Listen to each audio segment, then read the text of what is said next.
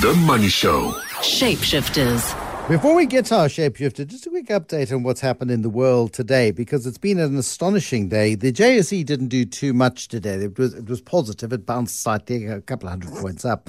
But the Germany's DAX, for the first time ever, the German DAX, the main index in Germany, up over 7.5%. It gained 1,000 points on the day. A huge surge, a huge recovery. Those markets have been hit much harder than ours. So Paris was up strongly. London was up in positive territory as well. But yeah, the DAX in Germany, in Frankfurt, and the CAC 40, the CAC Grand, bad French, is also massively strong on the day. The Dow that tonight also is having a massive recovery, with the S&P 500 up nearly 3%, the Dow's up 2%, Nasdaq up 3%. So yeah, very, very strong day across Europe and into the United States this evening as well, which both maybe slightly better news in terms of JSE performance tomorrow. Tonight, our currency is the surprise and continues to surprise at 15.02 to the dollar, 19.79 to the pound, and 16.63 to the euro. Well, Sonqoba Vuba is the co-founder and managing director of Perpetuate. I spelled it for you earlier.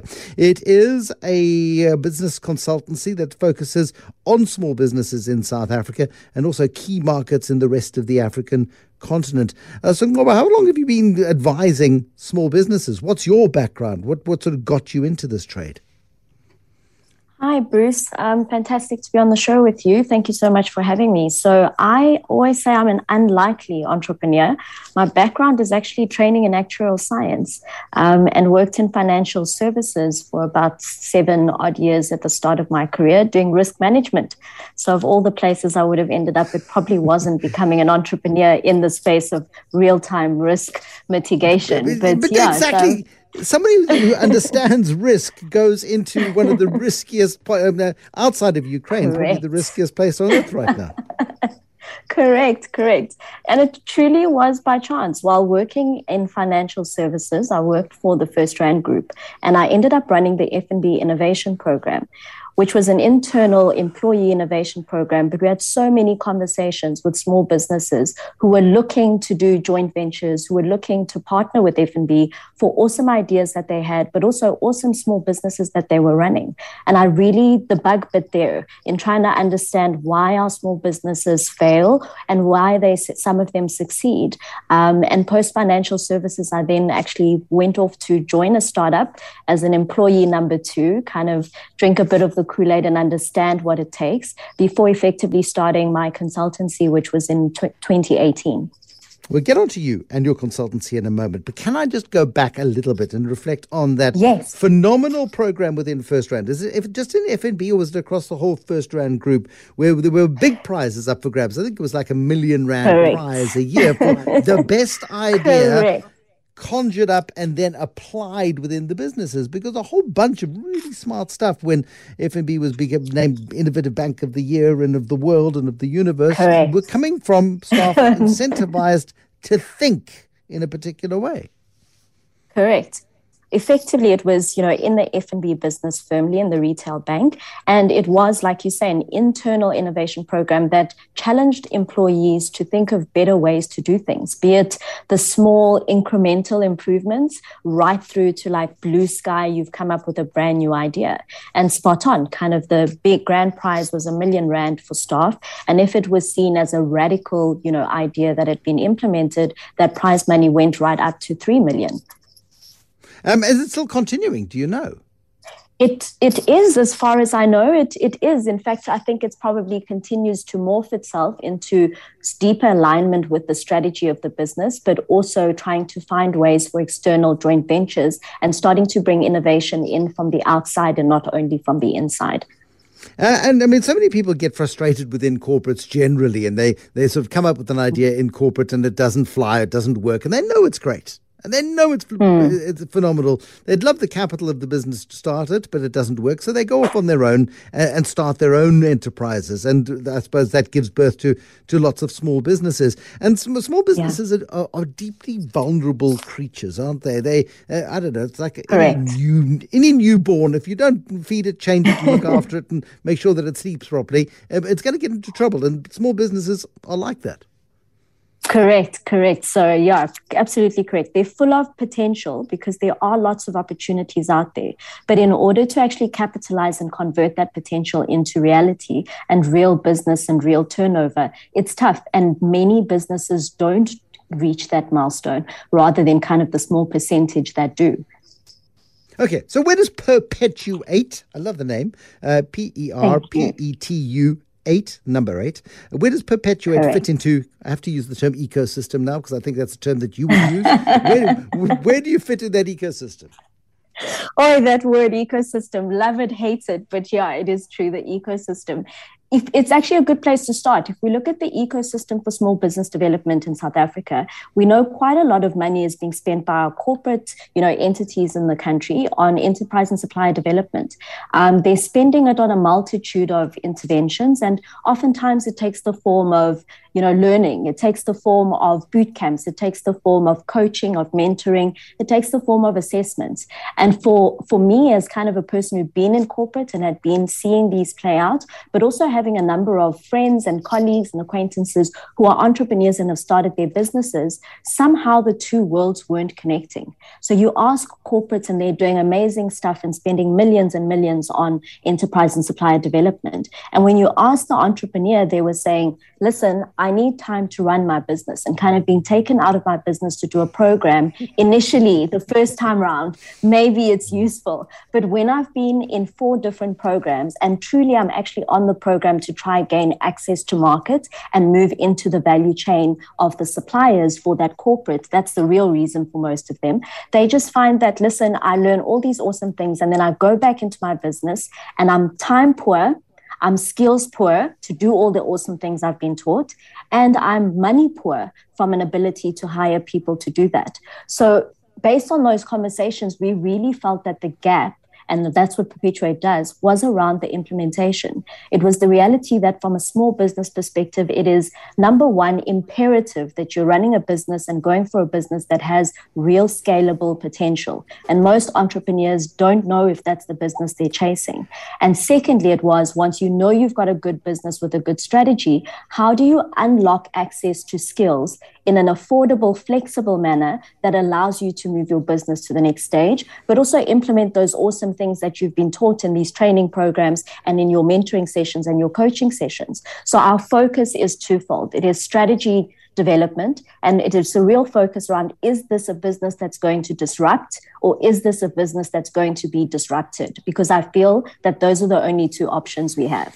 And the second leg of what we do is implementation. Where do you stand in the argument? There are a lot of people who say, you know what, we waste far too much money on early stage businesses. We waste far too much money in holding hands and nurturing people who are not going to succeed anyway, because the vast majority of startups collapse in a heap, and people then go back and look for a job or try again or whatever the case might be if they're really, really tough. We should rather be focusing our attention on businesses that have been around for, 5 years and employ 5 or 10 people, because the odds of them employing 20 or 30 or 50 people are considerably higher than the baseline startup business employing another person or two more people.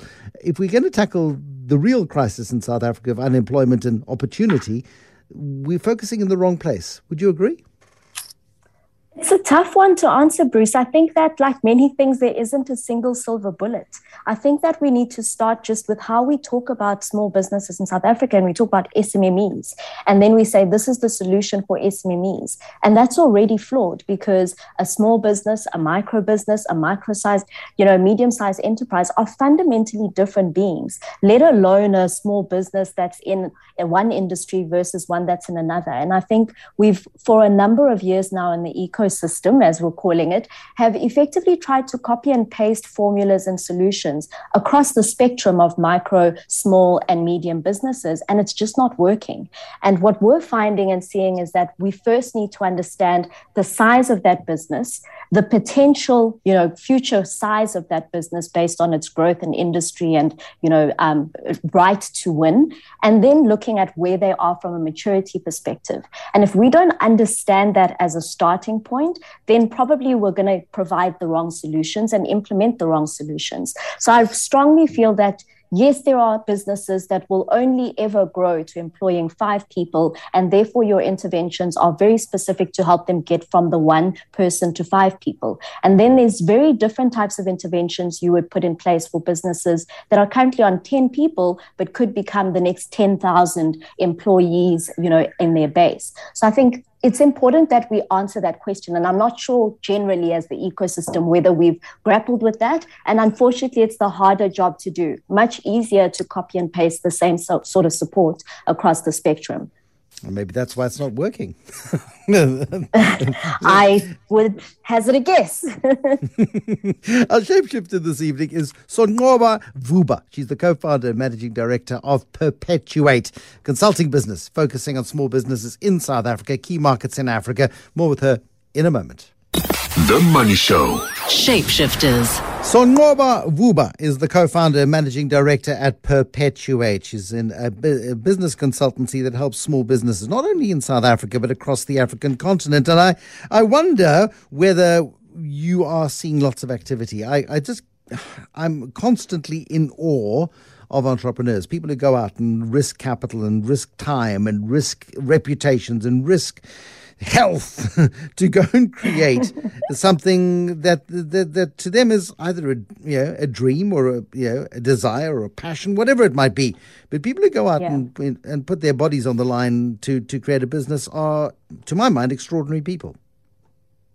I agree with you, Bruce. I think I always say I believe that entrepreneurs are superheroes because there needs to be some superhuman level of perseverance, but also just resolve to keep going until you succeed, or even the lessons that come from failing. And I think in the consultancy, my focus has really been that. I almost don't see myself as an entrepreneur. I see myself as a person who's trying to partner with entrepreneurs to see how it's possible to help them pull off the grand vision that they decided to risk it all for. And like you say, kind of when you talk about how much activity there is, like you said, there's so many professionals you see exiting corporate, trying to start their own thing, either because they're frustrated by corporate and are kind of pushed out, or whether they are pulled, by this great idea that they have or some innovation that they see working. And I must say, you see those differences in entrepreneurs when you work with them. And I really think that the pull factor has to be stronger because it's going to get tough, and that's guaranteed, and probably get tough many times over. Just think about the number of times you mentioned the word risk in this intro. And I really find that the entrepreneurs who really have a strong, clear vision of what they're trying to build and are married to that are the ones that generally succeed because they keep persevering and they keep finding a solution, and also try to find ways to surround themselves with people who can actually make the vision possible. And it's exciting as well, isn't it? You watch clever and creative and capable people who may be specialists in the one thing that they do, but they get so committed to the project that they will do anything to make it work. And Correct. I think you must come across some stories of extraordinary fortitude. Can you share some? Absolutely extraordinary fortitude. I mean, sure, so many, but some local examples. I mean, one particular entrepreneur that I think is absolutely incredible is a young gentleman called Dumi Pake, who is now the group CEO of Zenzele Group, which basically has now started spawning off different subsidiary businesses. But where they started was a fitness business. And what they were doing was effectively creating gym fitness centers within corporate offices in order to allow offices to drive employee well-being. Now, you can imagine that in the year of 2020, when people stopped going to the office and they had massive gyms, equipment fitted out, staff that were employed as trainers, as administrators, and all the rest. And now no one is coming to the office and no one is coming to the gym. This particular entrepreneur decided to continue reinventing themselves. And effectively, they came up with like an at-home gym system. So, buying a box, and in that box is a couple of weights and a couple of, steps and all those things to allow you to continue to work out at home. They pivoted again and created a sportswear line. And that's now, I think it's called Apara Premium. And that's now another business of theirs, right? So incredible fortitude in a time where Tumi could have turned around and said, well, that's it. And even in the fitness business, he went to his clients, those corporates, and said, well, we're both in this. So what are we going to do? And actually managed to negotiate at least some sort of percentage of continued income that would keep his business afloat. But I think the other thing about this particular entrepreneur, which a lot of entrepreneurs struggle with and grapple with, is knowing when to get out the way. So for Tumi, he's been clearer on knowing when he needs to move into a group oversight role versus when he has now become the handbrake for his original fitness business. And I think that's an important level of self-awareness that's not always shared. And I think that level of self-awareness also helps with that fortitude and perseverance. And what about businesses outside of South Africa, or people who want to take their business outside of South Africa to other African markets? We've seen so many corporates go into other African countries and blow it. What are the success rates of smaller enterprises? So it is a mixed bag. And I think especially for South African businesses trying to make it on the rest of the continent, I think one lesson that I would have hoped that we would have learned from large corporates was to avoid the South African ego, which walks into other markets and decides and dictates, this is how we do things in South Africa, and therefore we're going to copy and paste it into the world and territory that we walk into.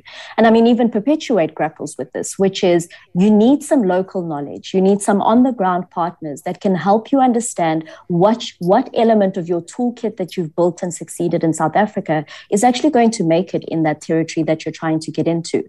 And that comes from humility and a readiness to learn. And I think that's important. The other lesson we've learned is that very different types of businesses succeed in different types of markets. If you look at the types of startups that are potentially, let's say, in Nairobi, versus what we see here in South Africa, we have quite a strong lens in South Africa for fintech businesses that attract quite a lot of funding, but also for heavy tech businesses.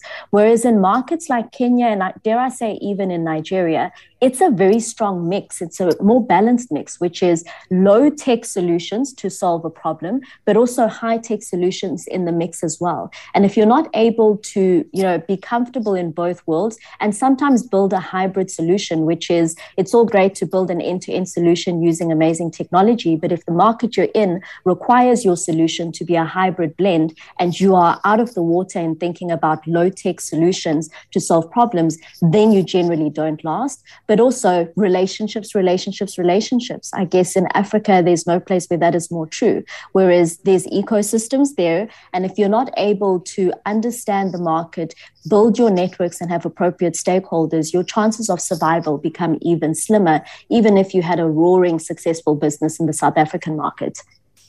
So, Nqobo, what a pleasure to talk to you tonight, and I wish you luck with Perpetuate. I thank you very much for joining us and sharing your wisdom with us this evening, gleaned at the coal face of a small enterprise herself, former actuary turned small business grower and rescuer, Sonqobo Vuba, this evening.